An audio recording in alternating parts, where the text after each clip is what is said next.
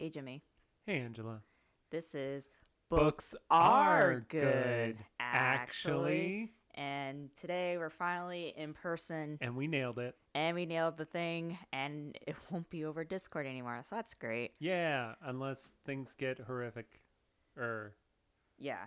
Yeah. So Still pretty things horrific are out there. things are kind of trending that way. Yeah. So anyway, for the month of July, we read a big chonker of a book called Hefty boy. Jonathan A Strange hefty and girl? Hefty Boy or Girl or Gender Nonconforming. How do books generally, how are they gendered? You know, good question. Because, boats and cars are Uh-huh. generally gendered as women. hmm Books, I guess they just get left out of this type of I question. feel like some weirdo has actually thought about it enough, and some subsection of the internet is like, I need a big strapping book to tie me down. Yes. Oh, yeah, for sure. There's probably like Book Chan and Book Kun Mm-hmm. and Mm-hmm. other fun things of that nature. Anyway, back to what we're actually reading. So, yeah, it's Jonathan Strange and Mr. Norrell by Susanna Clark. It's Um, our fiction for the year. Yes, our fiction for the year, and we picked a big one, so be glad. Next Yeah. year, we're going to maybe do a short story. Just kidding, maybe. We haven't Mm, figured that out yet. mm. Anyway, Knowing us, looking at the books that we put on our book lists, it's probably going to be something horrific. yeah, it'll probably be another 1,000-page type of thing.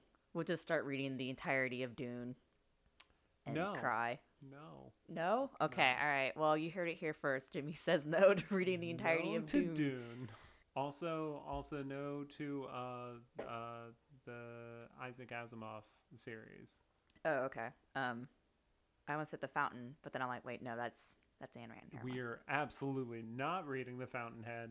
Ugh, that I am still mad at my English teacher for making me read Oh that. my god, Yeah, that's a fucking crime. yeah. Well, it is what it is. They really be like, yeah, objectivism at school. Not really at school, but just like you should read different books and stuff, which is fine. But boy, that just sucked. It was bad. Oh, and they also had a scholarship where if you read it, I read an essay about Oh how cool my it is. fucking Yeah. god.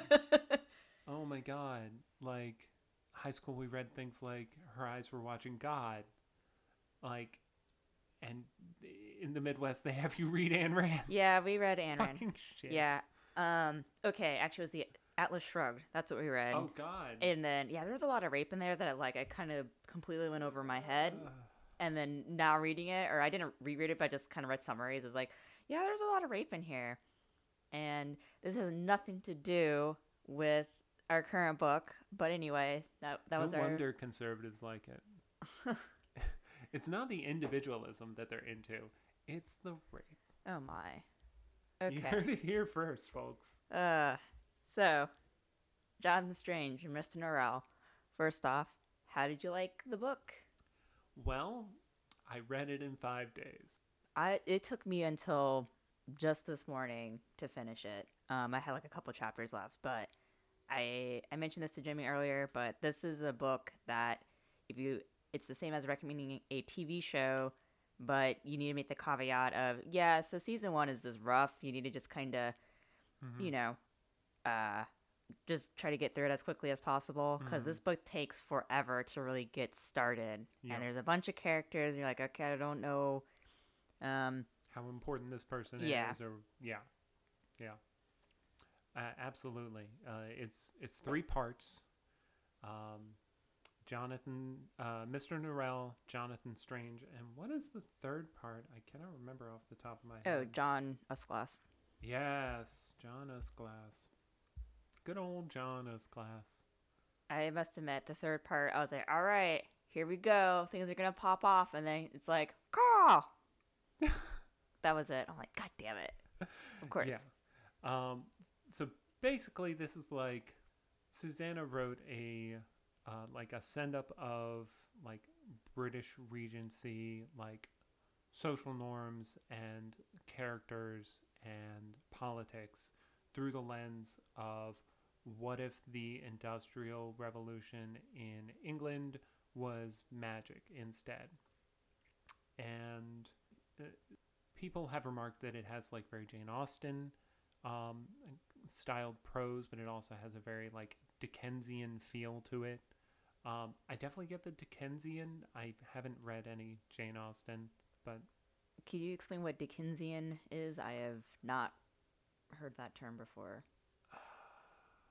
gotta put me on the spot like Yes. this. Okay. Um, Especially with regard to their wide-ranging plots, eccentric characters, and grim depictions of the plight of children and the urban poor. Okay. Gotcha. So, like, from what I understand, like a lot of her phrasings were very in line with what Jane Austen did, but the way the book just sprawls and just keeps bringing in characters, and you're like, who the why? Oh, now 150 pages later, I understand why this character is here. That's the Dickens side of it. I also get a lot of Pratchett through the footnotes, which I did not read because I was just trying to get through this book. yes. Also, did you read it on an e-reader? Yes. So that also makes it like harder to like jump out. Yeah, cause like all the notes were at the end, and I was just like, I saw them, and I was like, okay, well, I will maybe read them, and then I didn't. So Mm-hmm.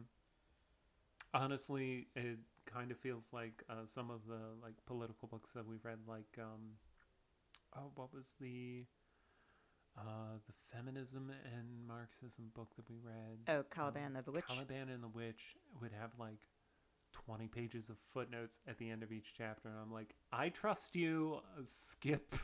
Yeah. I did read some of them, and they're all very interesting. But I'm just like, I don't have the time right now. But yeah, this book like lives and breathes through its footnotes. Like it's essentially a history on top of the narrative. Yeah. I guess overall, it took me a whole month, and I already kind of said season one comparisons. Mm-hmm. I thought the book was interesting, and we'll go into with some of these questions, but there are points where I just did not care about certain characters. Which ones? I would say Mr. Norrell probably pissed me off the most. Yeah, he's an asshole. Like, yeah, outright. I hate him. So like, I guess there was like some comeuppance because he kept getting into these like deals that were not into his favor. Mm-hmm. He tries to meet really important people, but he could not handle he couldn't like socialize well enough, even though he's a Yes. gentleman. Yes. And there's kind of that obvious like, okay, we both know we're gentlemen, and there's certain ways that we know how to act, but like I'm going to just ignore the shit out of you because you just are boring and you're not going to give me what I want. Boring and weird. Yeah. Side note, listeners, if you came to figure out what this book is about by us reiterating the plot to you, it's not happening. Yeah, this book is, as we say, a lot. The plot's a lot. There's a lot of things going on. There's like fairy kings and fairies and John Usclass and a Mad King and Napoleon and the Napoleonic War. Mm-hmm. And then the interpersonal squabblings between Yeah. the only two magicians left in England. and then the wives that are Ignored. which we'll kind of get into for some of these questions. And speaking of these questions, we're using bookbrowse.com for these reading guide questions. They have some pretty good ones here. We're going to skip some because we just know that we haven't read Jane Austen and we never read Lord Byron poetry. So we have Or historical fiction. or historical fiction. So it's very, Yeah. you do not want us to stumble through I mean, a bunch of these. we don't care what you want, but we're going to be nice. Yeah, we're going to be nice for once. After, Jimmy has said he doesn't love you guys and all Do this not other love you. shit.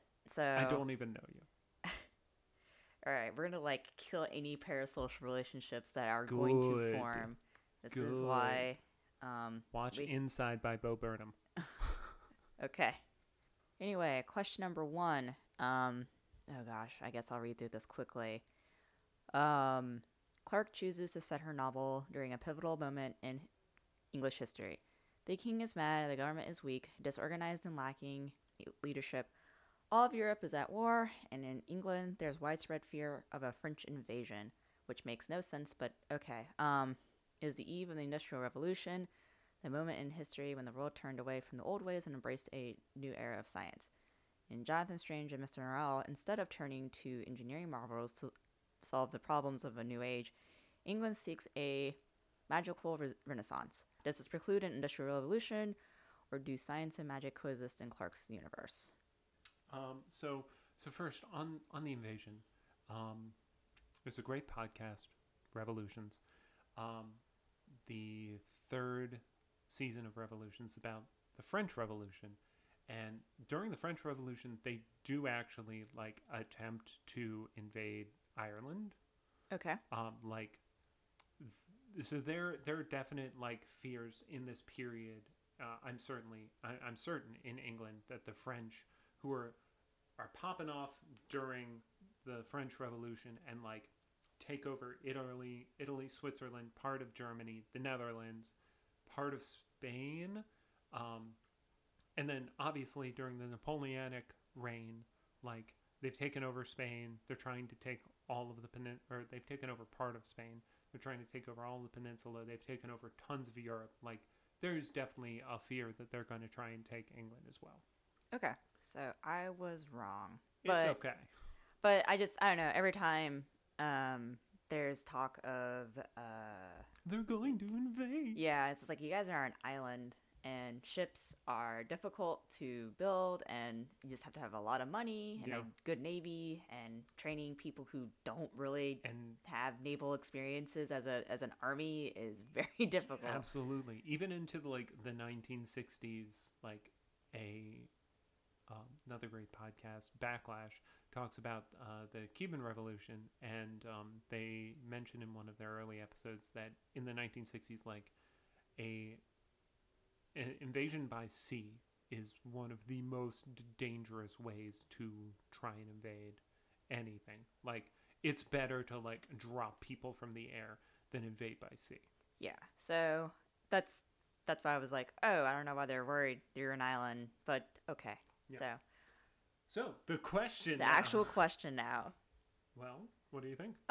So in my, just based on kind of, okay, granted I didn't read the footnotes, so maybe I am missing some other things, but I feel like magic and science actually kind of don't coexist in a way, especially in this universe. Reason being is that there seems to be a lot of like crackpots and other things there, and magic seems to be kind of the one way to show, like, if you're an actual magician, you can easily show that you're a magician. To a sense. I mean, there's Vinculus who, manages to, he's just a street magician. And I guess it's Segundus kind of also does a little bit of magic in invading Strange's dream summoning. Okay, yeah. So like so it seems like a lot of people put more stock in magic than science in this world. So because I was like really surprised the fact that a lot of these ministries and stuff like were totally readily like, oh yeah, well, I'll talk to Norrell or whatever, and then find out he's a dummy. But it's just kind of like interesting to me that they're like, yeah, sure, that seems cool. And also, they were more worried about.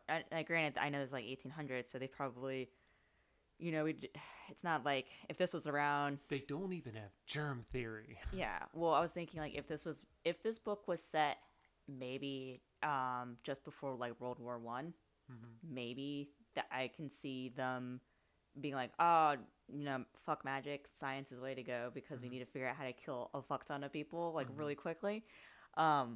So yeah, that's my theory. I think just because of the time period, thus there's not that coexistence. So I'm gonna disagree like completely. All right, awesome. So with the way that the story is set up, a lot of the footnotes talk about the Aurate magicians and how like they just disappeared after the 1500s, which is consequentially like around the time that the Enlightenment was starting to kick off, and science in Europe was starting to become like a significant thing.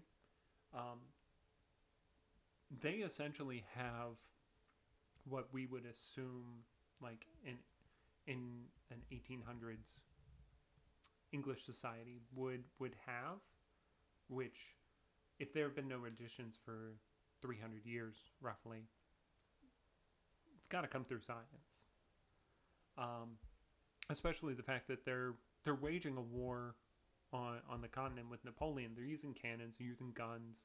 Like, they're so much of what is going on in this war, like, depends on science. Like, it's only by happenstance that, like, magic just came back.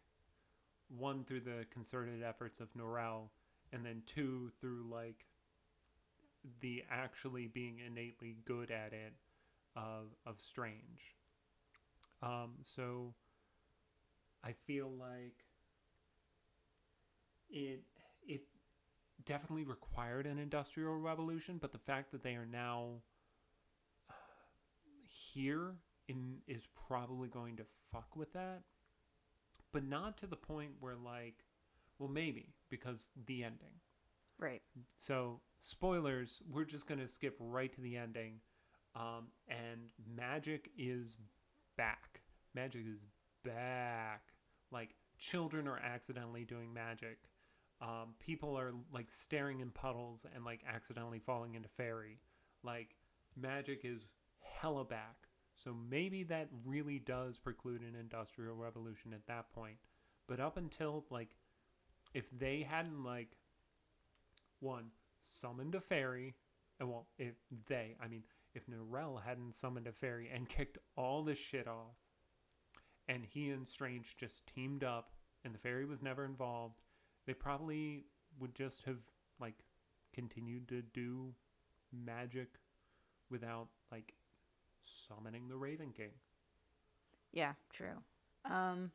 Okay, I guess I can see that point of... I guess, to me, in the story, like, yeah, there's, like, they're in war, so they have, like, general warfare, so that makes, but I didn't really think about, oh, yeah, it's science, but, like, I don't know, I guess because there was, like, no discussion of other science, so it just kind of was like, all right, I guess they're just, like, oh, but this magic stuff, because it was just, like, in the newspapers, was all these books and stuff like that, so... And that is definitely how, like, a lot of, like, 1800s Enlightenment, like, an industrial age, like, science would come out. It would be like, somebody put out a book. Yeah. And now we're going to read this science book. And instead it's magic. But if it had just been the two of them, and, like, some of the plot points hadn't happened, I can definitely see them chugging along side by side, because not everyone could do magic. Right. Yeah. So I'm going to skip part of this question because we sort of answered it. But, like, would this story have been plausible if it had been set under the reign of a stronger ruler, such as Queen Victoria?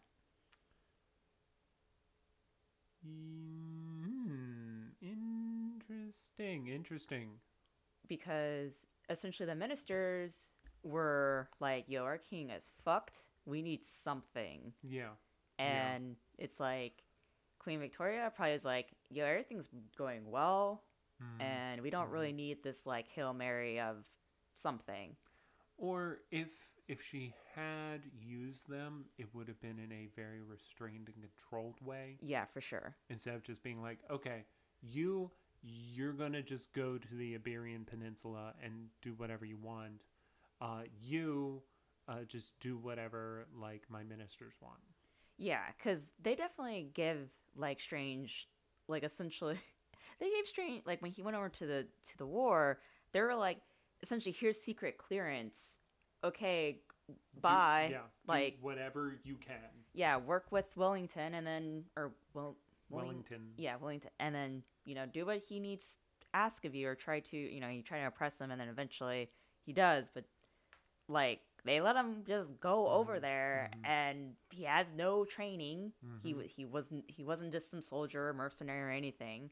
He's just a magician. So, to be fair to most soldiers, yes, most of them throughout history have had no training. Yeah, I mean, this is true. Like, a lot of these gentlemen who became officers were just like, oh, okay, I went to school and I had some officer training, and my family is rich as fuck, so I'm now an officer. Yeah. It was actually really common for officers to have bought their position. Yeah. And it was one of the only ways to actually like increase your rank was to just buy it. Yeah. The narrative is heavily focused and footnoted with references to books, tales, and historical documents, both real and imagined. These extensive notes, many of them transfixing short stories in their own right, hint at a much broader historical canvas against which the events in the novel take place. Is this construction successful? Does it create contextual richness for the main story? Does it add credibility to the fictional universe Clarke has created? Does it detract from the main narrative in any way? I feel like, okay, Gran, once again, didn't read the footnotes, so there's some things that I did miss. Mm-hmm. I feel like a lot of these, like, little short stories and stuff like that actually enhance, like, the universe for sure. Especially, this is kind of addressed later, but a lot of these, like, servants and other folks, they have names, they're not just some manservant or whatever. And I think it's really important to it definitely gives the world a bit more color. Okay, yeah. So I think it gives, I said my piece. Yes. I agree completely. And it, like, as a lover of Terry Pratchett, like, I live for footnotes. Reading some comparisons of this book, like, made me think that I should read Infinite Jest, because apparently it does a very similar thing. I definitely loved House of Leaves, which does similar things with footnotes, where it's like there's a whole like separate story in this footnote. There's a book within this book within this book. So yeah, no, it absolutely adds to it, especially in the way Susanna did it. Like it makes you feel like it's not Susanna writing the book, but like someone from the universe writing the book, and she pulls it off. Yeah, for sure. All right, next question. Speaking of the narrator of the novel is never named, yet relates events with a great deal of intimacy and detailed knowledge. Who do you believe the narrator is? Is it one of the characters in the story or an objective outside observer? Is it a man or a woman? Is it a contemporary of the characters and events depicted, or is it someone who lived later? Is it possible two people, one a first-hand witness, recount the deeds of Stranger Norrell, and a second perhaps a historian or a magician who later added scholarly annotations to the main storyline? Thoughts? So I feel like it is... So initially I thought, because like until it says like, oh, you may know, or like some like things, I was like, okay, this is it was, I was thinking like, oh, it's the author, right? Writing it. And then it says like, oh, okay, this is a narrator that may have witnessed these things. I'm also kind of thinking it could have been like I just had this thought, like it could be like a fairy, since they're pretty around and intimate of like what's going on. And at the end of the book, they're now introduced back into the world. Yeah, and yeah, that's true. And then it could be someone who came back through and just like noted like, oh yeah, this is now there's like a historical document, and we're gonna go back through and like note things are incorrect and things like that with these footnotes. And that being a fairy would also explain like why they have such detailed knowledge of like the historical record. Right. Another thought was like, could this been, granted it doesn't really match up, but with Jonathan Strange's like novel getting erased, like, oh, could this been like the one lost book, that was saved or something like that. But that doesn't make sense, but it's a fun thought. So I thought it was Segundus, who is a character you're introduced to at basically the beginning of the book, and is the only one who isn't cucked out of being a magician. Side note, fuck Norrell. That's not a side note. That is the entire goddamn podcast. Yeah. We are not friends with Norrell. He's a dick. Yeah. But yeah, I thought it was Segundus. I definitely like the fairy idea, though. Like, that would also potentially explain the Jane Eyre, or the Jane Austen language choices, like Mm. a very like weird sort of like third person language choices, because like it's definitely at times like, yeah, like that could potentially explain it, because I can't see like Secondus making that choice. Yeah.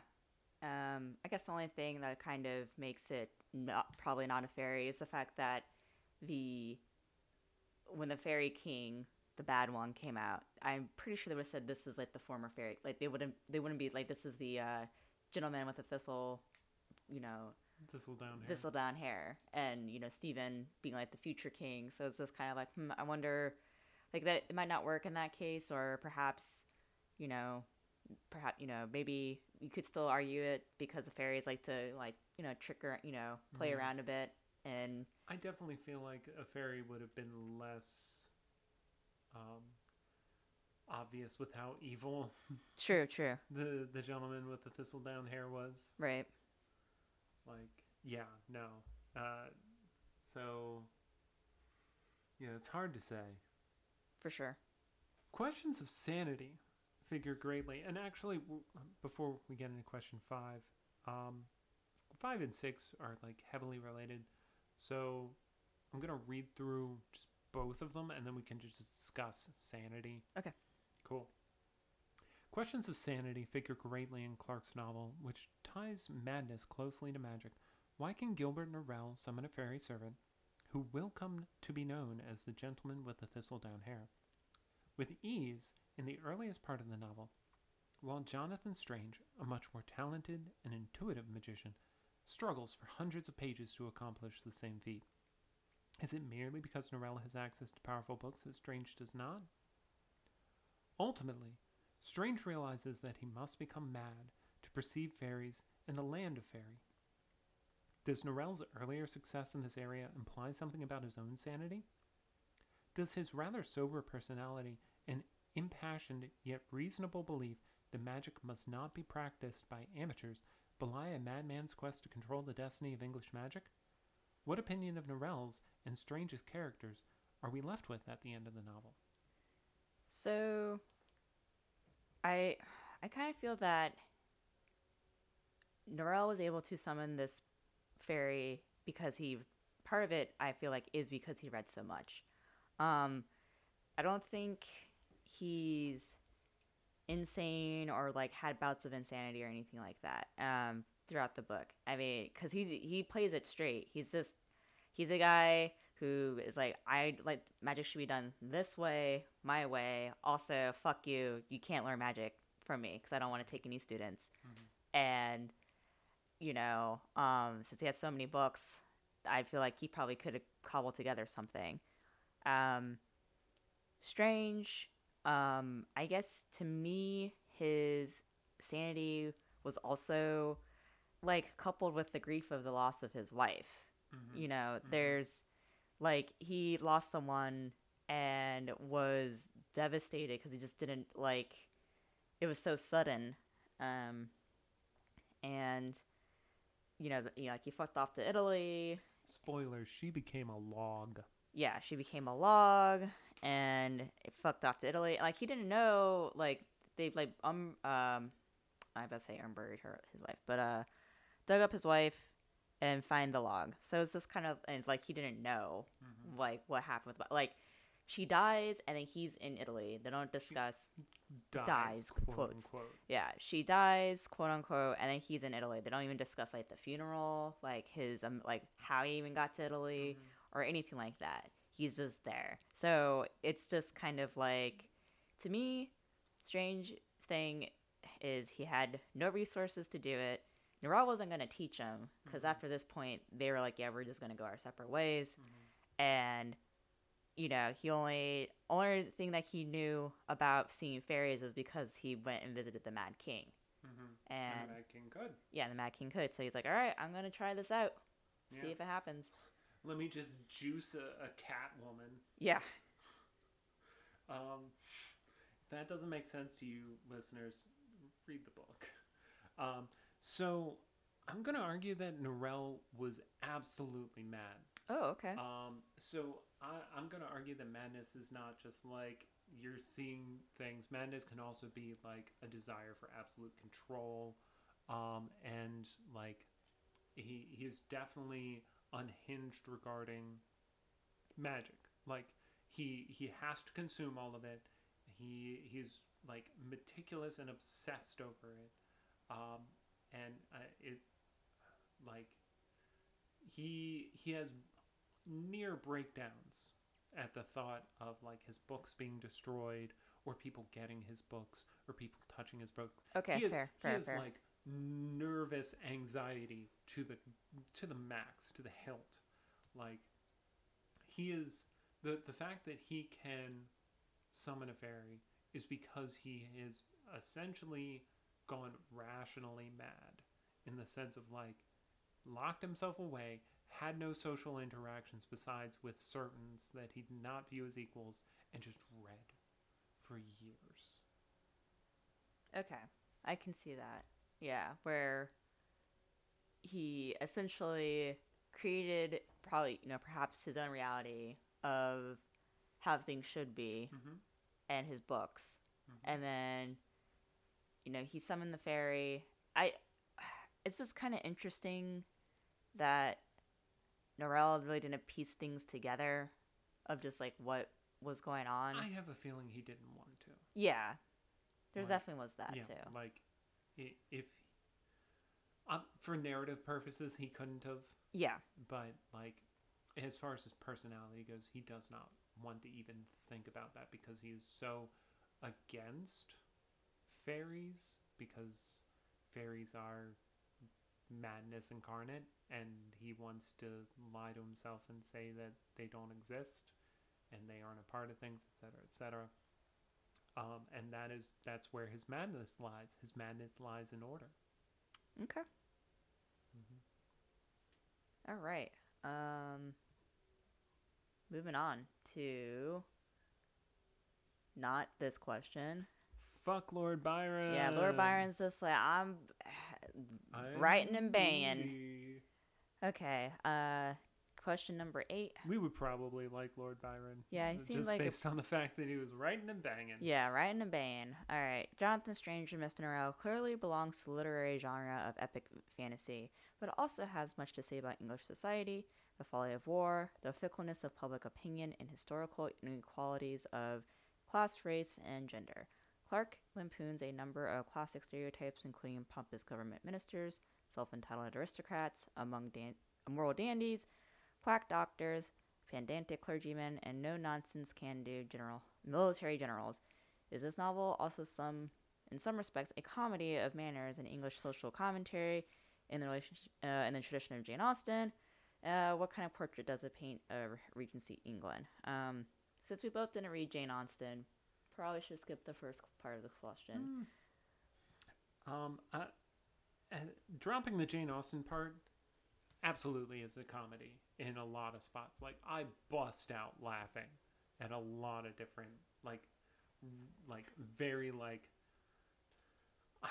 things that like in the modern age like be like, wow, you're being a dick. It's just like, oh yes, I will go along with your being an absolute asshole to my face, because you're being polite and you're being an asshole. Yeah. There's like several times where like they describe Strange as doing everything sarcastically, and everyone says like, "Yeah, okay." Like they just play it straight of just like, "Yep, okay, this is the gentleman," and whatever. And like his wife like smacking him, like be like, "Don't fucking do that." Like seriously, like I know what you're trying to do. Like don't do that. LaSalle's and Drawlish. Yeah. Was it Drawlish or Drawlight? Drawlight. Yeah.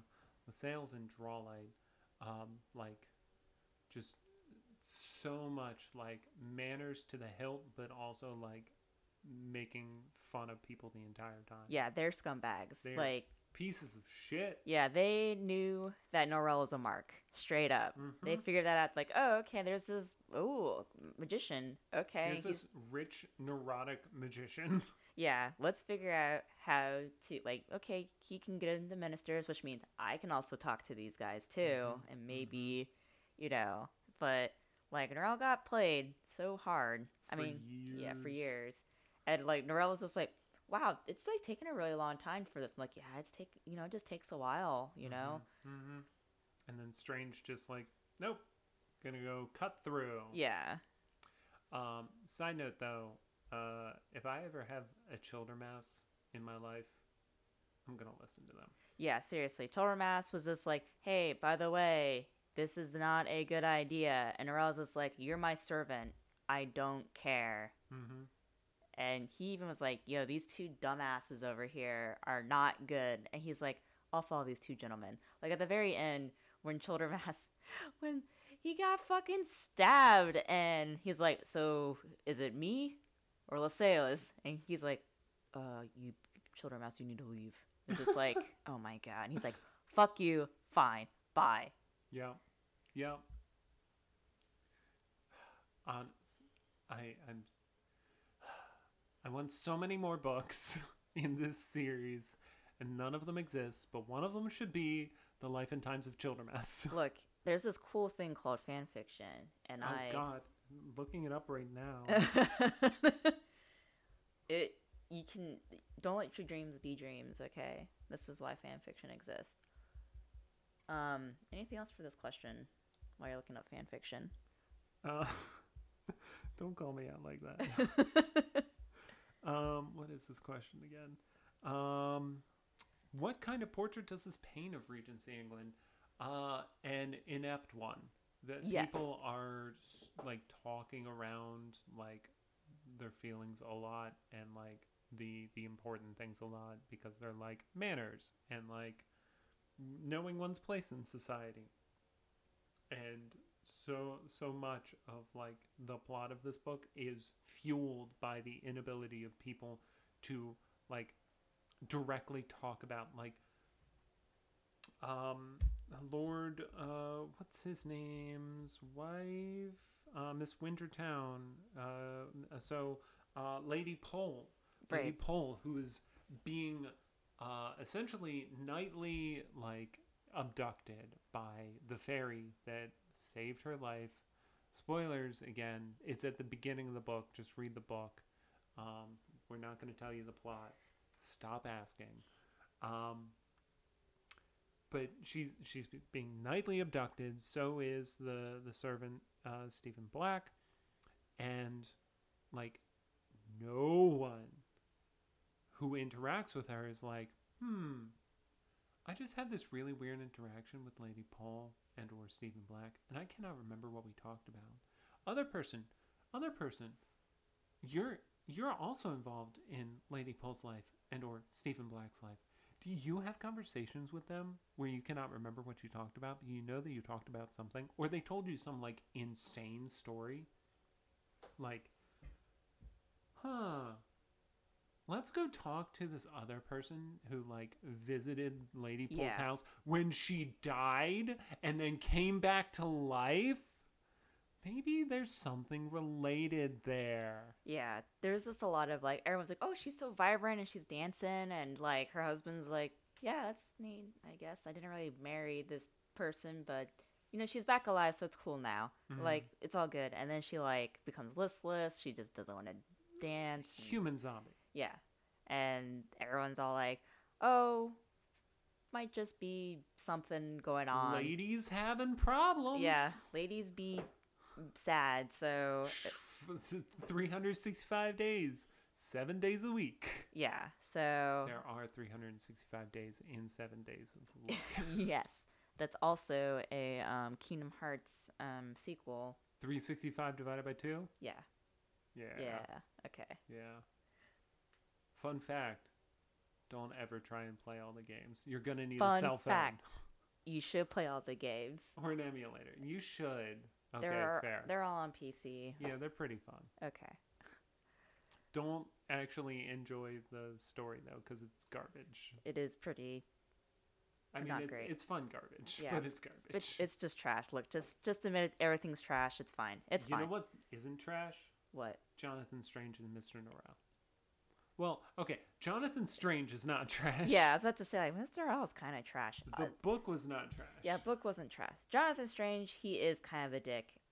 We'll get to that in He's a a minute. good-hearted dick. Yeah, but I just feel bad about his wife, okay? I do too, but all of this would have been like resolved if people were allowed to talk to each other outside of their station. Yeah, very true. And also if Mr. Norrell just let dead women stay dead. Yeah, yeah, but he needed to, make his mark. Yeah. Yeah. Yeah. Couldn't have changed the weather. No. No. Just raise a woman from the dead with a fairy, even though you hate fairies. Yeah, because that's the only way he knows how. Bum, bum, bum. I don't know why I did that. It's not very exciting. Okay. Next question. Mm-hmm. On talking about your station, what does the novel have to say about relationships between men and women in general, and about marriage specifically? Is it shocking when the possibility of marriage is raised between Stephen Black, the son of an African slave, and Miss Brandy, the widowed London merchant? Do you find it plausible that such a marriage could happen at this moment in English history? Why does Norrell take such a dim view of Strange's marriage to Arabella?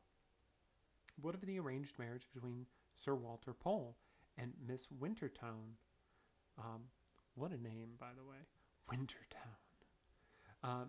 Or the fate of Miss Bulworth, who had been exiled from society due to her adulterous relationship with LaSalle. This is like a gajillion questions, but all right, let's start from the top. Relationships between men and women in general. Generally, so when Strange went to Italy, and there was Flora, and they pretty much were friends, and he was like, well, if I was married, I would have taken you in as a student, but since we're going to be working so much together, then oh no, we would maybe fall in love. So friendships between unmarried people was just not a thing. And in terms of marriage, was for Strange, it was it felt like it was something he had to do because of his family's situation. It was a thing he was supposed to do, and he's like, okay. He was like, I don't know why Arabella sees anything in me, but cool, I guess. That also sort of strikes me as I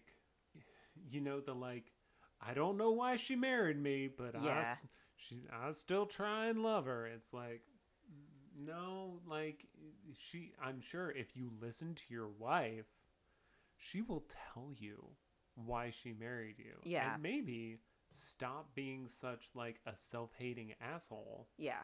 And see the positive things about you. Yeah. And then as for the possibility of marriage between Stephen Black and Mrs. Brandy, I'm trying to recall that part. It seems like Mrs. Brandy was very taken with Stephen Black, but Stephen unfortunately was very preoccupied with the Fairy King just hanging around and popping all over the places, and he can't explain it. But he's he knows her affections. But it would have been nice to see some interactions between them, setting that up before the fairy king happened. Yeah, because it's just kind of you're okay, she real, and I just don't I don't recall the laws of 1800 England in terms of marriage between different races. I can tell you that thanks to the Revolutions podcast, season 4. There's a lot of discussion of what the English would do versus what the French would do regarding returning freed black and freed.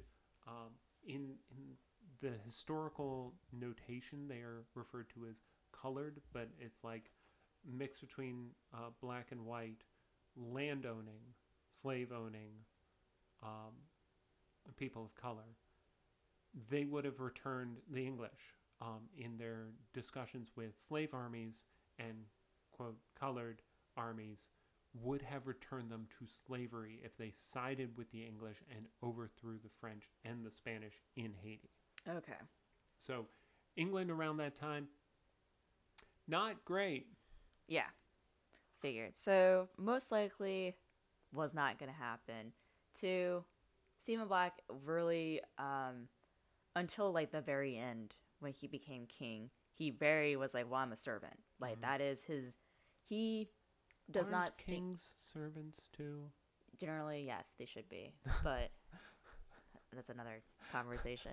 Um, but Stephen like pretty much identifies like, well, I'm a servant, I'm not a gentleman. And I think if this was like, if he probably viewed himself as a gentleman, I can see him trying to maybe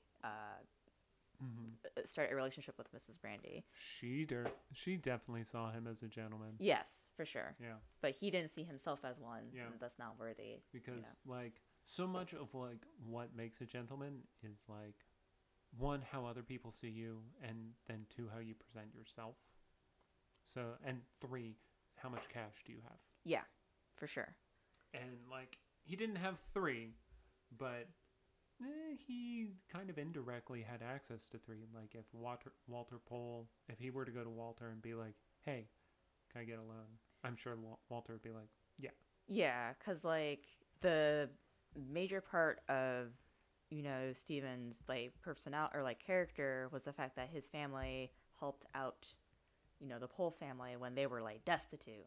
So so like he feels very loyal to Walter, even though and Walter to him. Yeah, and Walter to him. Even though there is that weird like master servant relationship. Yes, for sure. Yeah, like Walter like really respects him. He knows that he can get all of his other servants like doing the things that they need to do and like straighten up and things like that.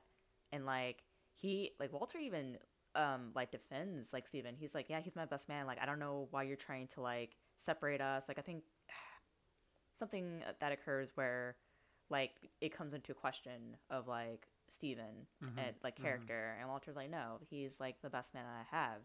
So unlike other folks in the book, like Norrell and Childermass, like as a comparison, Norrell just doesn't take into consideration what Childermass does, and he sends him all over the fucking England to do shit for him. Asks him like impossible tasks, and Childermass comes through time and time again. Once again, get yourself a Childermass if you can. If you can build that relationship. Yeah, for sure. Treasure. So like it's just that kind of dichotomy there between Childermass and Norrell and Walter and Steven. So it's very interesting. Granted, I know this wasn't between the oh my gosh, men and women relationships in this book. They're not great. Yeah. There's a lot of ignoring wives or like making light of like the plights of women, like Mrs. Poole, Lady Poole. Yeah. Ignored despite her like obvious suffering. Like if your wife was like died, magician brought her back to life, she's like on basically crack for 5 days, and then all of a sudden like drops into a lethargy that she doesn't climb out of for years. Something's wrong. Yeah. Like, talk to the person who brought her back to life. Yeah. A lot of this book is literally like all our relationship posts where it's just like, so apparently my wife's mad at me and I don't really know why, but I've been doing everything correctly. And everyone's like, so did you talk to her? Well, no. So, can you just tell me how to read her mind and I can just get out of this trouble? Yeah. Another... Or my wife's mad at me and like I did this one thing and like that seems normal. Why is she mad at me? It's like, or why is she so depressed? And it's like, well, you did the thing. You that thing you did. That thing. Yeah. One I thought was like, especially of like downplaying like strange Arabella's like feelings when Jonathan went through the road. Mirror. Yeah, the King's Road. And she was like, yo, don't do that again, because I never knew, like, I didn't know if you were gonna come back. And he was just like, really like, oh, it's no big deal, it's whatever, just because Mr. Norrell says it's not like it's scary, it's not scary. And she's like, no, like, I don't think you understand. This is like, do not do that. And he's like, oh, okay, like, yeah, I agree with her, but like at the same time, like if you're one of two magicians alive and you manage to walk the King's Road, like personally, I would feel like it is my duty to do as much as I can to expand how that shit works. Yeah. Because listeners, if you haven't read the book, King's Road, you go in a mirror, you can come out any other like mirror-like surface that you want, anywhere.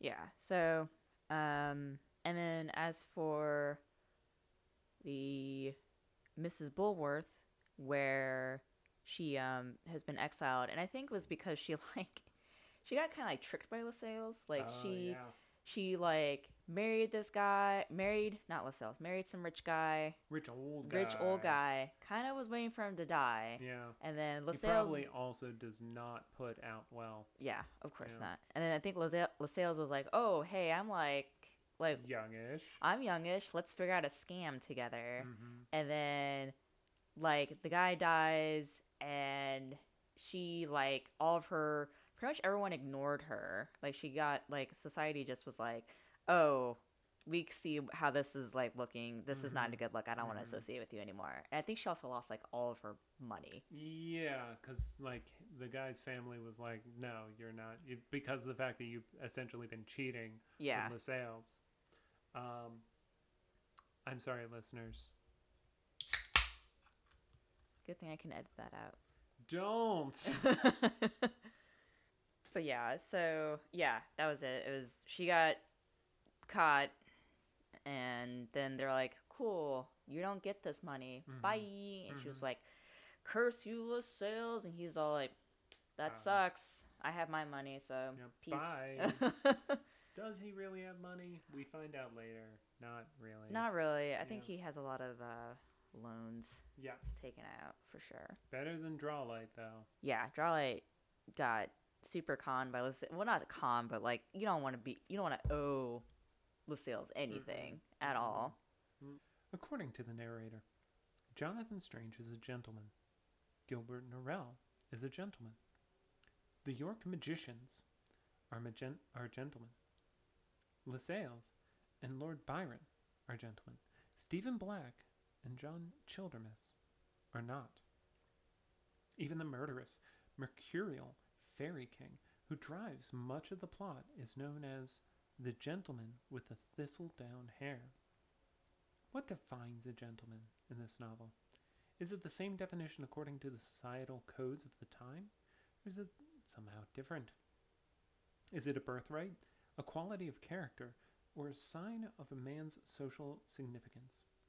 By showing that not all gentlemen are good people, what is Clark saying about race and class in her novel? Money doesn't buy class. There you go. Yes. And so that also goes to, I watched this really interesting video about Legally Blonde recently that goes into the way class dynamics play out in that, because in Legally Blonde, Elle, she's rich as fuck, but she is portrayed as having no class, whereas all of the people going to Harvard Law who she's like put up against are shown to have class, and there are a lot of very specific like cultural codes that are involved in them showing that they have class, despite Elle like having as much, if not more, money and more capabilities than they do. Like, for example, Elle's ex had to have a favor called in to get into Harvard Law, whereas Elle just qualified. Right. So beyond just like being about money, it's also about like how you present. Like Drawlight, he is broke as fuck. Yes. He is stringing along like 50 debtors, like, but he manages to keep up appearances. He knows what to say. He knows who to talk to.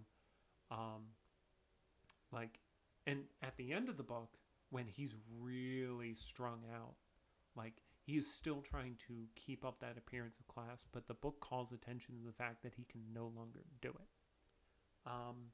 So, like, it is about money, but it also is not about, like, John Childermas has been paid by Norrell for, like, decades and has spent none of it, according to the book at the end. Right. Like, so he's got a shit ton of money as far as the times go.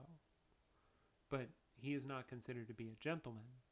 Partially appearance, partially, like, social interactions. Like, if he were to clean up his appearance or, like, dress differently, then people on the street might consider him a gentleman. But, like, once he's in the circles of, like, Norrell and the people that Norrell interact, that would fade away. Yeah, I think in this case, as you said, with money doesn't necessarily make you a gentleman.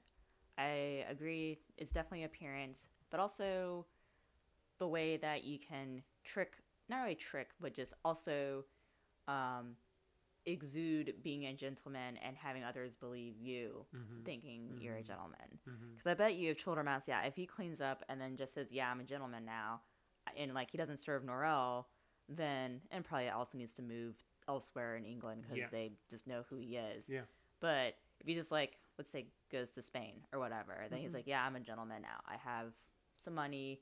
What do? I'm a mysterious gentleman that owns some clothing stores or whatever to flip all of my, like, stuff. So, I guess in this book, it really specifically kind of has people perceive you as a gentleman if they think you're a gentleman. If they don't, you're just lower than dirt. You're a servant, or you are not worth associating with whatsoever. Because it, does not only appearances of, like, yourself, but just of who you're hanging out with. That's also very important. Because if you're hanging out with the wrong people, then you're probably not worth anyone's time. Yep. All right. It's all appearances, folks. Yep. Okay. So, next question. The events of the novel take place almost entirely in the households and in the society of English upper classes. Yet servants, the working classes, farmers, and merchants also play important, even heroic roles. Who is the ultimate hero of the novel? How did your opinion of characters like John Childermas, Stephen Black, and the street magician Vinculus change over the course of the story? So I believe the true hero is Stephen Black. I agree to an extent. Stephen Black is absolutely portrayed as the true hero of the book. Yeah. Like, to the point of, like, becoming the king of, like, metaphorical England at the very end, and using the power of metaphorical England to slay the gentleman with the thistledown hair. But I would also argue that Vinculus is one of the heroes of the book. Yes. Oh, yeah, for sure. And potentially the ultimate hero, because, like, Stephen Black is, like, struggling to deal with, like, so many things, like, that are thrust upon him. Vinculus could have just fucked off once he got thrown out of London, but he was like, I have a mission.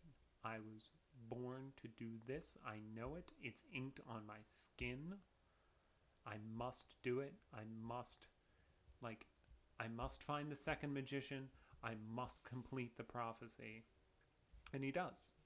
True. Yeah, I guess thanks to Vinculus, there wouldn't have been... I mean, yeah, there's the Fairy King, but, like, Vinculus, like, regardless of the Fairy King, I guess, Vinculus knew that there's going to be two magicians and then a king that he needs to talk about. So, you also have to kind of wonder, did Stephen Black... So, okay, so let's say the Fairy King doesn't show up, right? I guess Stephen Black would have either eventually become the Fairy King as magic was starting to come back, to England. And because he was foretold to be a king in some way, shape, or form. Yeah, some way, shape, or form. And so, and Vinculus was like, yeah, you're not going to be king of England. You're going to be king of something else. And then, like, he may have confronted the Fairy King. It would have been a completely different book. Yeah. If the fairy, the Gentleman with the Thistledown Hair didn't like get invited into the book by Norrell Yeah, bringing Lady Poole back to life. for sure. So it's yeah, I would say Miklos does kind of push the. He's also a very big like plot Mm-hmm. pusher in a Mm-hmm. way. Mm-hmm. Besides like the Fairy King. I would also say John Childermass did like as we said, like he did a lot of this dirty work for Norel, Mm-hmm. and like eventually got sick of it, and or not just sick of it, but he wasn't chosen, and he was like, all right, bye. So, Mm-hmm. um, and then because like initially at the book, I'm like, why the fuck is Childermass doing all this shit? What is his thing? Like Norel treats him poorly. Norel even says, hey.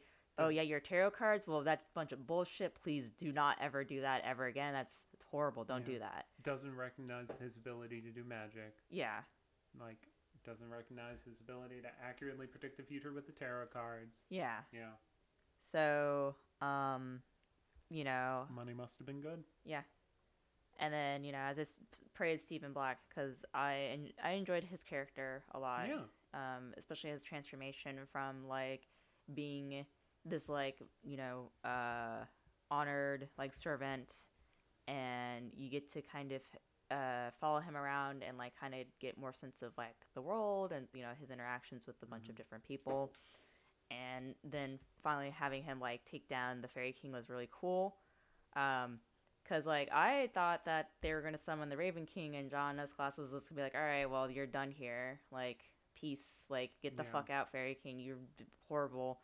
But just the fact that Steven just was kind of like, oh, I'm now the Fairy King, and I'm just gonna like use my magic to like fucking kill you, Mm-hmm. and then I'm gonna return to the throne and like fix shit, you know? So I read it as he wasn't the Fairy King until he killed the Fairy King. Yes, yeah, Right. So he was the spiritual king of England yeah, okay, because like they were casting that spell to like imbue like the king of the slave with no name okay, right, as the rightful king of England, and they were trying to target John Glass, yeah, but they targeted Stephen Black instead, and so he got imbued with the spiritual power of England, which is what allowed him to kill the Fairy King, and then he became the Fairy King, gotcha. or the King of Fairy, or that part of that kingdom of Fairy. Um, yeah, no, Stephen is a really interesting character because we see so much like we were talking before recording. So much of what happens in this book does not happen by the title characters. I mean, Strange does stuff, but so much of what moves the plot forward is Vinculus, is Childermass, is Stephen Black, and is the gentleman with the thistledown hair. And we really get to see so much of like Regency England through the interactions between Stephen Black and the gentleman with the thistledown hair, and the stakes of like what is looming over England is really made clear through Stephen Black and his interactions with the gentleman. Yeah. And also, it's interesting to me. I think it was very good symbolic. Like, I know he got. Now that I understand he got imbued with the magic, because I kind of was just like, oh, did something. Like, did Steven essentially took his own power, or like kind of unlocked it in order to, like, become.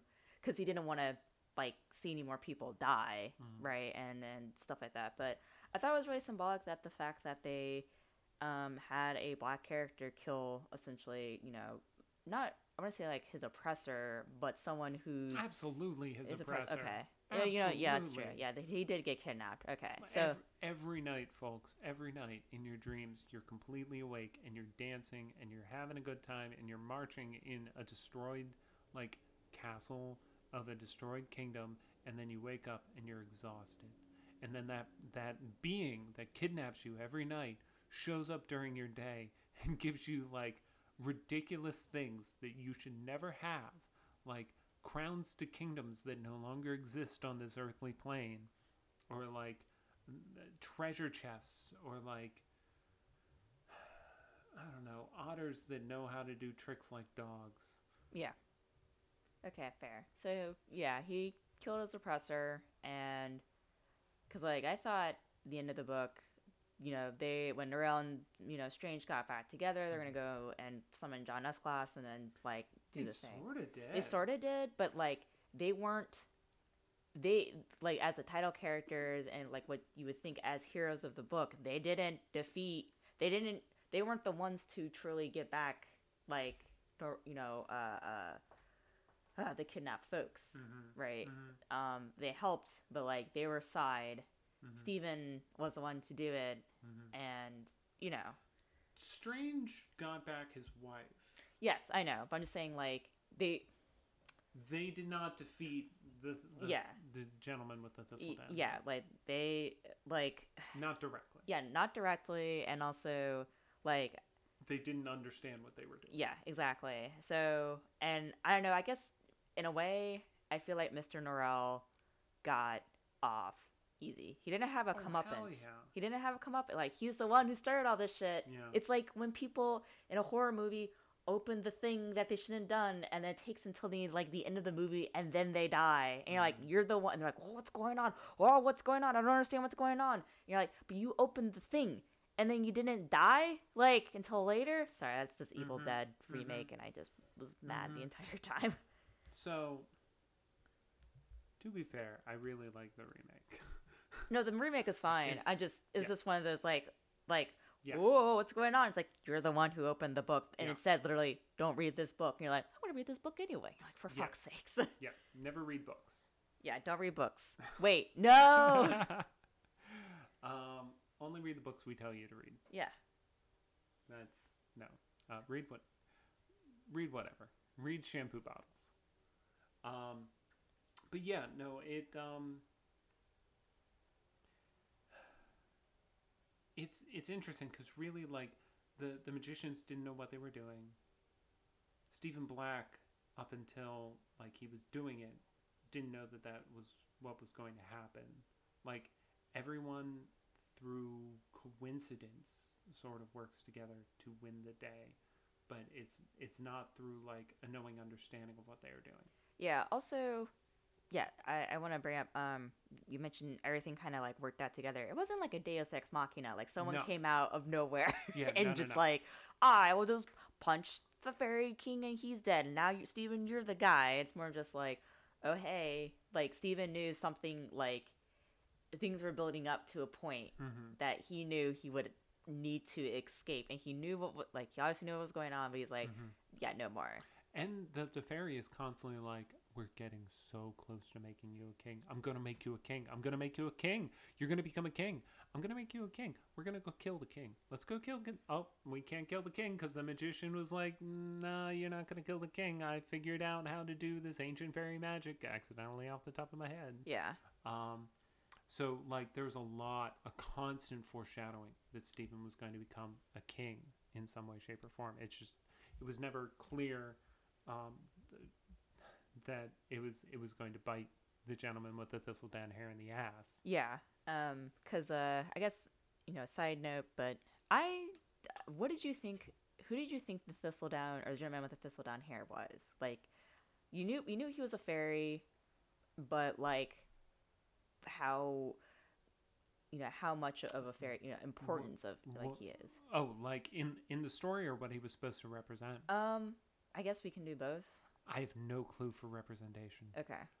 In the story, so a lot of the footnotes like talk, or not a lot, but well, some of the footnotes talk about like fairy, and how there are a ton of different kingdoms in fairy. So he's just a king of a kingdom in fairy, and probably due to the fact that like one, fairy and the like world have been cut off for a couple hundred years, and the fact that like kingdoms in fairy are constantly like waging war against each other, and hell is also involved. Like, that's another kingdom where John S. Glass has like a kingdom that he has on loan from Satan / Lucifer.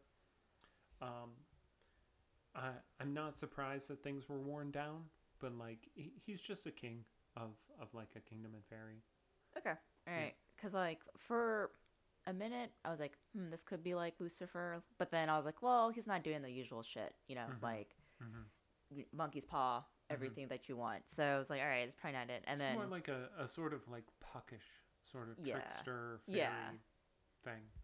Um, so like another kingdom that like we see very briefly was the one that Lascelles ends up being enchained by magically when he walks the fairy road right, and then like ends up in a random fairy kingdom and like meets the um after making fun of I guess it was Childermass. Yeah, it yeah, was Childermass who like goes through, sees what's going on, comes back and is like, I'm not fucking with that.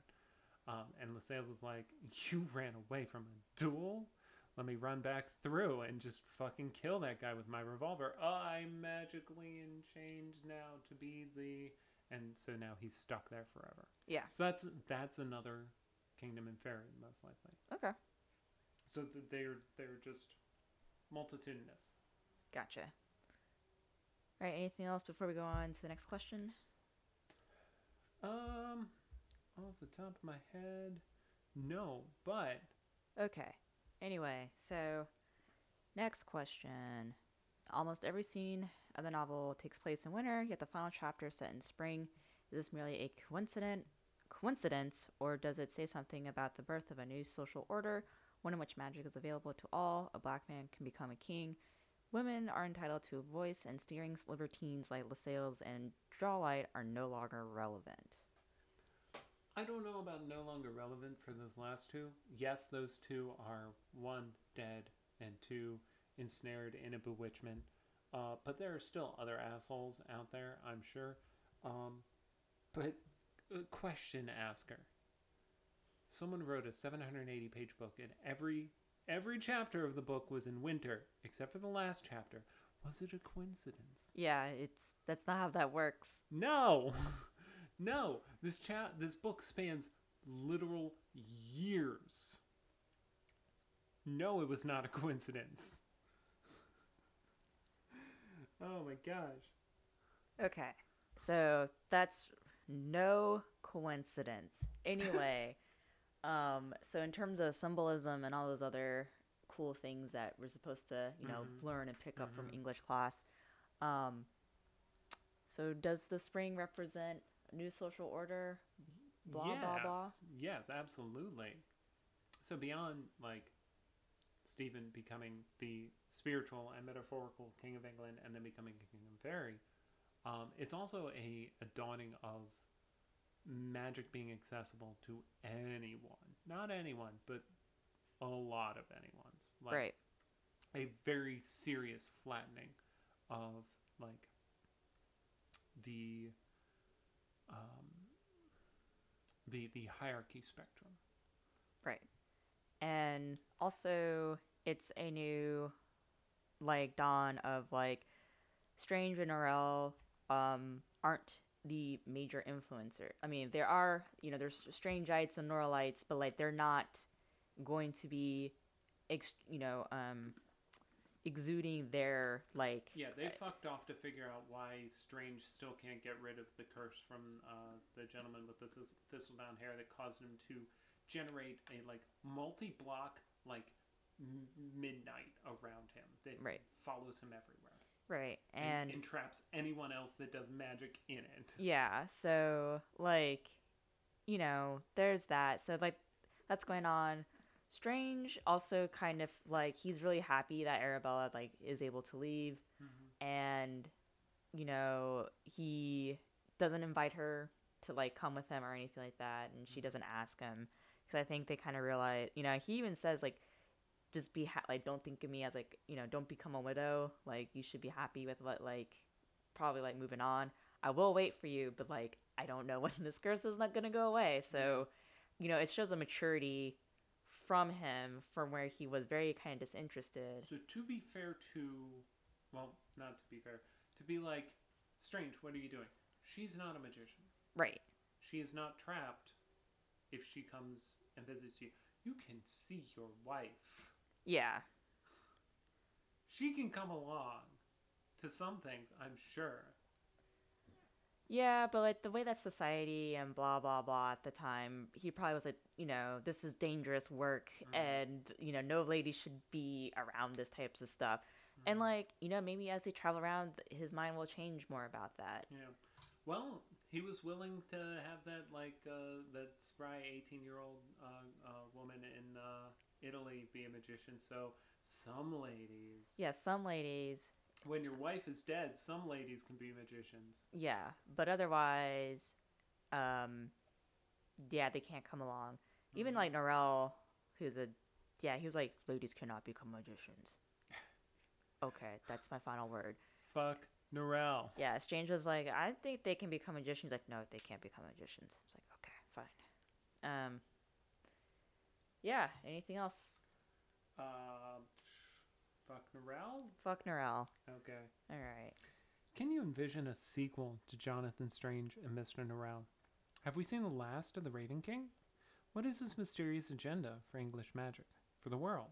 So, So I think the Raven King is gonna do what the Raven King does, which just be like caw caw, and then kind of be like, yeah, it's cool. You guys were doing.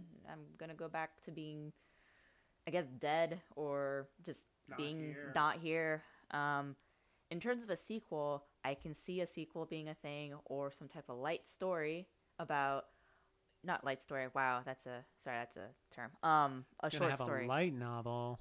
Yeah, light novel. About how they are getting along, being trapped in this fucking midnight. I would play that. That would be a fun, light novel game. Yeah, visual novel game where you're Yeah. yeah. You can like figure out how to do magic and stuff together. Yeah. Yeah. And then it turns out to be a yaoi. Oh yeah, for sure. Oh, yeah. Oh yeah. Oh, yeah. Um. Norel So is hella the bottom. yeah, he Absolutely. can't exert himself. He can't even go to the fucking river Yeah. to go and No. get water. Nope. He's the worst. The worst. Bottoms are not the worst. Yeah, just Norel is the worst. Norel is the worst. Yeah, But he but exudes bottom energy. um, so in terms of what is this mysterious agenda for English magic and for the world, I guess the agenda was probably to kind of like back when in his day, have there's the fairy kingdoms and being like the human kingdoms were pretty like close to like not it was easy to go in between them. Yes. And I think that's kind of what I feel like the Raven King wants. Yes.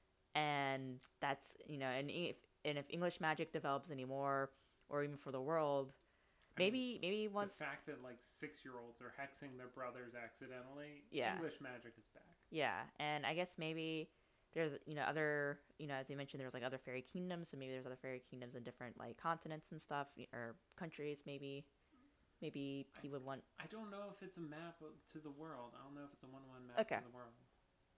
Mm-hmm. Yeah, okay, I can see that. So, but I guess for England in particular, who probably is like, yeah, we should be able to go in between this stuff and Yes. do the thing.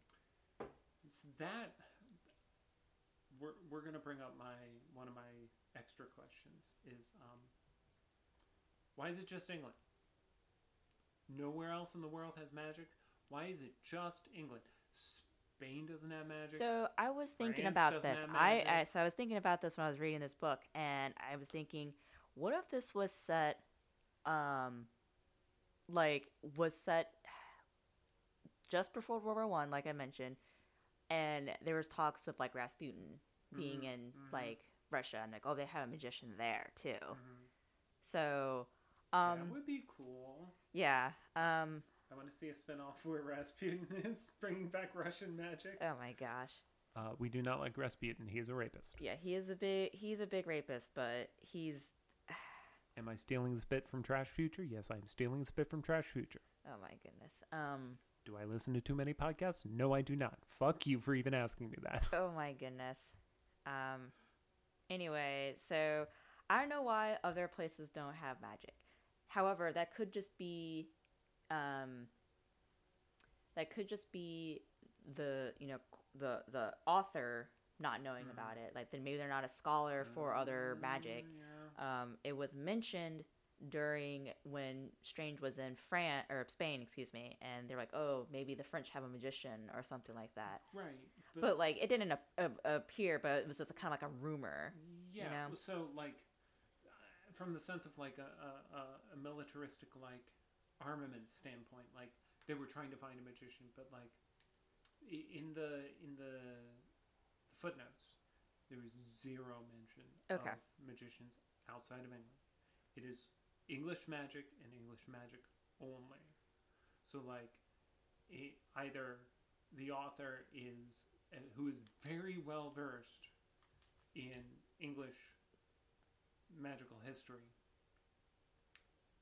is completely ignorant of the rest of the world, or it is only that England has had magicians.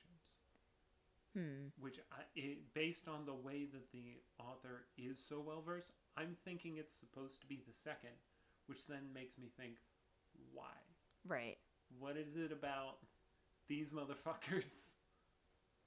Yeah, I guess it could just be chance, like the prophecy of like the child being taken to the fairy, and that and it just turns out to be England. I don't know. It's that's a good question. Although I bet Susanna Clark would just be like, yeah, well, like I don't know if you read like the intro or like the preface where she's like, I was vacationing or like I was like in the English countryside and then I decided to write this book. So maybe that that was just she didn't really think about, oh yeah, the other parts of the world have magic or not. Yeah. Which, considering how long this book is, I wonder if she's like, I can't like mention like a lot of superfluous like details about that type of shit. It could have been. Fuck you, Susanna. It could. Two more years of your life. What is it? I mean, I guess she could have just added as a footnote, like as part of it, like just like a one-liner, like, oh yeah, there's rumors of magic in so and so country, or there's a history of magic in these other countries, but there are no more magicians in them. Yeah, exactly. That would have been enough, and then that would have also made sense for why Napoleon is looking for a magician, but with zero mention of other countries having magicians in the past. Yeah. Or, I guess I'm kind of curious now, because magic has come back to England, does that affect other parts of the world too? I don't think so. Okay. I think it's the Englishness that is tied with magic. Gotcha. Because like John O'Sclass is not king of the world. Right. He's king of England. Right. Okay. Well, I guess our like 0.5, maybe 0.5 British listeners, please let us know if Englishness is the reason why you guys have magic. Dear Trash Future cast, if you're listening, please let us know if being English is why they have magic. All right. And then final question of this review. This is a long ass podcast. That's okay. No, it is okay. It's fine. Okay. While most of the plot concerns the actions of men, Susanna Clark populates her novel with robust female characters as well, including the history-obsessed, magically resurrected Miss Wintertown. Oh my gosh, I always fuck up her name. And her arch-conservative mother, who would rather see her stricken daughter die than allow a doctor to attend her. And Arabella Strange, who seems the definition of a strong and sacrificing wife to everyone but her own husband. And through this story is about magic, which are considered evil. Indeed, the women of the novel serve as foils for a great deal of its plot. It are given short shrift or seen as one-dimensional by the male characters at every turn. What is Clark saying about the role of women in her novel's society, and what does it say about the role of men? We kind of answered that earlier, I feel like. Yes. Also, to be fair to Lady Pole's mother, doctors sucked at this time. Sucked. So, if you'd already seen like a bunch of doctors, or like had interactions with shitty quote unquote doctors at this time, why would you consider them now? Yeah. Um, so I feel like the female characters in this book were like, I want to say they annoyed. I would say that the way that society treated them was obviously it sucked, and that part and my reasoning of like I don't like generally reading Regency era novels is because it's just the like subtle feminism of like a lot of these books are it's just too subtle, and I really just don't give a shit about the characters. Usually just generally not interesting. um so But they're playing within the like 2 inches of like wiggle room that society has allowed them, and they're taking 2.5 inches. yeah, and it's just kind of like that's cool, but like this just isn't interesting. I thought that Lady Pole, like her focus, I thought it was really my favorite scene of this was when she shows up with a gun and is like Terminator, and like just like people like trying to get at her, and she's just like, I'm going to kill you, motherfucker. And I was like, holy shit. So that was cool. I thought that was great. Because like it really showed that she really appreciated Arabella's like friendship, Mm-hmm. you know, so much that she was like grieving and willing to like kill someone who she thought like harmed her. Mm-hmm. So Mm-hmm. that was interesting. Yeah. And the fact that she also with Lady Pole, she was like, it's that fucking fairy king over there. He put me through. It's like, yo, like, so goodness, like, let's go and like beat the fuck like shit out of him. And he's like, I don't really know magic. He's like, whatever, let's just go and kill him. You know, so like, she understood. Like, she's like, okay, if we kill the enchanter, then we can like get Yeah. get out of here. Yeah. So she like led the charge on that, and I thought that was like pretty cool. I I also really like that both Lady Strange and Lady Pole, like, despite being like damsels in distress, are like they're actively trying to like get out of there. Especially Lady Pole, like anyone that she can talk to, she's going to be like, I'm going to tell you the bizarrest fucking story, and it's just me trying to escape. Please help me. And now, 5 minutes about a badger. Um, listeners, so anytime Lady Pole or Stephen Black are trying to discuss the gentleman with the thistledown hair, instead they're going to tell someone a story from magical history that they have no control over, and the words that come out of their mouth, while they may be trying to say one thing, they're saying another. It's just magically preventing them. But it's very entertaining, but I can just imagine it being like nightmarishly frustrating. Yeah. And the fact that she was able to retain her sanity through all of that, through not just like as much as Stephen Black is like not a gentleman and like kind of a second class citizen, um, he still has a lot of agency. He can like go about town. He can still have relationships with people. He still goes to like, even if he's exhausted, he still goes and like sees his friends for like card games. Lady Pole is just chilling in a house, being depressed. Yeah, and Walter is just like, don't know why you're so depressed and sad. Okay, anyway, off to go to talk to these ministers and all this other shit. Yep. And she still manages to keep her sanity and keep trying to survive. And that is like, I would have given up. Guaranteed, I would have given up. Yeah, because there's like no way to explain it. You're always dancing. You know things are wrong. You're in a really weird fucking dream thing. No rest. Yeah. So, you know, very, uh, like very strong like characters. Flora, the girl in Italy, I thought she was interesting. Because like she really wanted to learn magic. Like she was really interested in that. And like people like teased her about her liking strange. She's like, no, I really just want to learn magic because like this is one of the two magicians of the entire fucking world. The world. So like, of course I want to learn about this and stuff like that. Yeah. Though like still like from the perspective of Strange, like it still sort of seems like there is like something going on there, but like I can 100% see her being like, no bro, Like, we're friends. Teach me magic. Yeah. And I really like the fact that when Arabella came through the mirror, like Flora recognized her, and I thought that was really cool that they're like, oh, there's a friendship here that's gonna happen because Arabella is known to just be a really good friend Mm-hmm. and like knows when people are in need or like when she herself is in need of stuff. So Mm-hmm. I thought it was pretty great.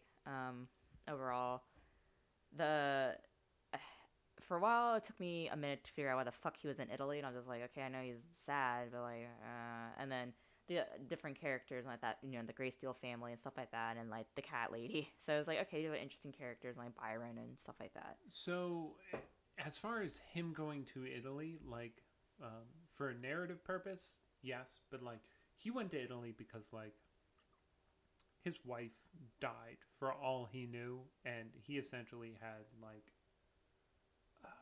I don't want to say like a break with reality, but he was just done. Yeah, He yeah, was yeah, just done, and he was trying to find an escape. And so he, like, for anyone who has means, which he did as a lord, like, motherfucker had property, fucking capitalist, fuck Strange on that regard. yeah, Um, like, if you got cash and you're grieving, why grieve in England? yeah. Especially when you'll be reminded of like your wife, Yeah, like the life you're now not going to have, yeah. the house that you guys share. He's probably like, yo, I need some yeah, distractions. I need to I need to seek madness, yeah. And you seek madness. which once again he does by liquidating a woman that turns into a cat and then drinking that. Yeah, fun time. All right. To sort of, I guess, wrap this up, let's discuss the difference between Jonathan Strange and Mr. Norrell's um, approach to magic and how that relates to liberalism and conservatism. Yes, yes. Which were happening at the time. Like, um, once again, Revolutions podcast, and also just history in general. Like, the the French Revolution happened in the 1790s, 1789, 1790, 1791, 1792, 1793, just around there. That was when all this shit was popping off. And that's where like the distinction of left and right comes from, with monarchists sitting on the right and Republicans sitting on the left. And that's essentially how things have tracked as far as like conservatives versus liberals as we see them today. I mean, they're both capitalists. Fuck them. But um, as far as like magic goes, like Norrell is incredibly conservative. Like, you have to do things his way. You have to read all the books, but he's not going to let you have books because you can't read them out of order. You can't read them without his supervision and his input. Like, you have to do it his way, and he's going to only give you what he thinks you deserve.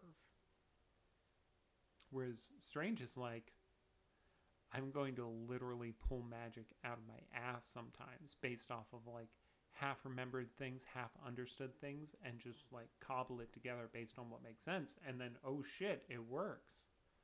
Yeah, and like Norrell hated that obviously because he's Mm-hmm. just like, well, you're not doing the thing my way. Also, like you're kind of showing me up. Mm-hmm. Like I'm the one who's supposed to help with bringing back magic. Mm-hmm. You're my student. You're Mm-hmm. supposed to do what I'm doing and also not show off like you're able to do a bunch of shit. Mm-hmm. So, it's just the fact that, yeah, pretty much kind of Strange is like, all right, I'm gonna experiment, see how things go, and because I just don't have that, you won't let me, and I know this. I'm not gonna try to dance like we're equals here. Like we're both gentlemen. Just because I'm trying to learn from you doesn't mean you get to like lord shit over me. Yeah. You know. But Norrell does not see it that way at No. all. No. Yeah. And that is exactly the conservative liberal dichotomy, in that conservatives want to have hierarchies. Liberals do too, at least the American liberals.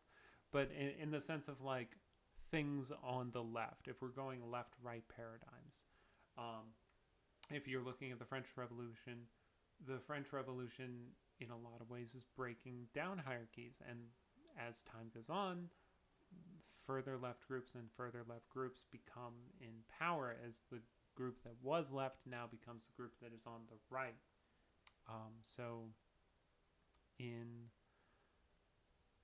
the sense of Norrell and Strange, like Strange is 100% about breaking down hierarchies. Yeah, for sure. Because he didn't like the fact that he got kind of thrusted into this lordship and all this other shit, especially his, like, you know, seeing his father as being an absolute just monster. And he's just like, yeah, I don't care for all this shit. So, you know, and, you know, where Strange went through, like, being an engineer, trying to learn languages or something like that. Like, he was trying to do, like, all these different professions, and he just was, like, not interested, and magic was the only one that really got him. I'm also, so Norrell had Childermass. Right. And we definitely got to see what kind of servant Childermass was after decades of working with Norrell. Norrell is portrayed as being like late 40s, early 50s. Strange is like mid-20s, maybe late 20s, early 30s. We never... It would definitely have been interesting to see how Strange's like manservant, who was almost worked to death by his father, like came into his own in a relationship with Strange, especially since like Childermass like clearly is a magician as well, like a powerful and like cunning person in his own right. Would the same thing happen? I don't know. Yeah. I think the one servant that Strange had was Jeremy John's Jeremy. Yeah, something like that. Yeah, but like JJ. Anyway, the whole point is like, even though like he would come along with him, but like Strange still got his hands dirty. Unlike Norrell, who was just like, please go take care of this for me. I really, you know, and do it my way, or whatever. So, all right. Yeah, you're right. He probably wouldn't have learned magic in the same way that Childermass does. Yeah. Because Childermass was just constantly like, well, I guess I have to get this water and draw this rune and like kill this chicken ritualistically and like do this and that and this and that. Yeah, I just love the fact when Norrell was like, wait, you've been learning magic? It's like, I've been doing all this shit for you. So like, yeah, I picked some things up, dumbass. All right. So that was Jonathan Strange and Mr. Norrell by Susanna Clarke. And we're going to tell you about our next upcoming books, which are also Chonky Boys. There's a couple that are not, but starting next year-ish, starting December, we're going to divide up a 1,000-page book. Yeah, that's going to be our January read. Yeah, so anyway, first off, to, you know, really start things with a bang, haha, How to Blow Up a Pipeline. Then we're going to learn about the CIA and the Legacy of Ashes. Then we're going to read the occult book for October for Halloween. Yeah, everybody becomes witches. Yeah, everyone becomes witches, all right? Yeah. We're not Norrells here, all right? No. Yes. Everyone can learn fucking magic. Yes. All right. Then Black Shirts and Reds, Hammer and Hoe, and then Jimmy's Other Things, but then Less Than Nothing by Zizek. And that will be divided up because it's 1,000 pages, and we're not going to be able to like fully discuss it if we read it all in 1 month. It's ridiculous. So we'll tell you the reading order once we get closer to it. I mean, that's the reading order, but I'm sorry, divide it up for Less Than Nothing. Yes. Because there's like 4 parts and a bunch of like addendums, not addendums, but like interludes. Yeah. So. Anyway, remember, books are good, actually.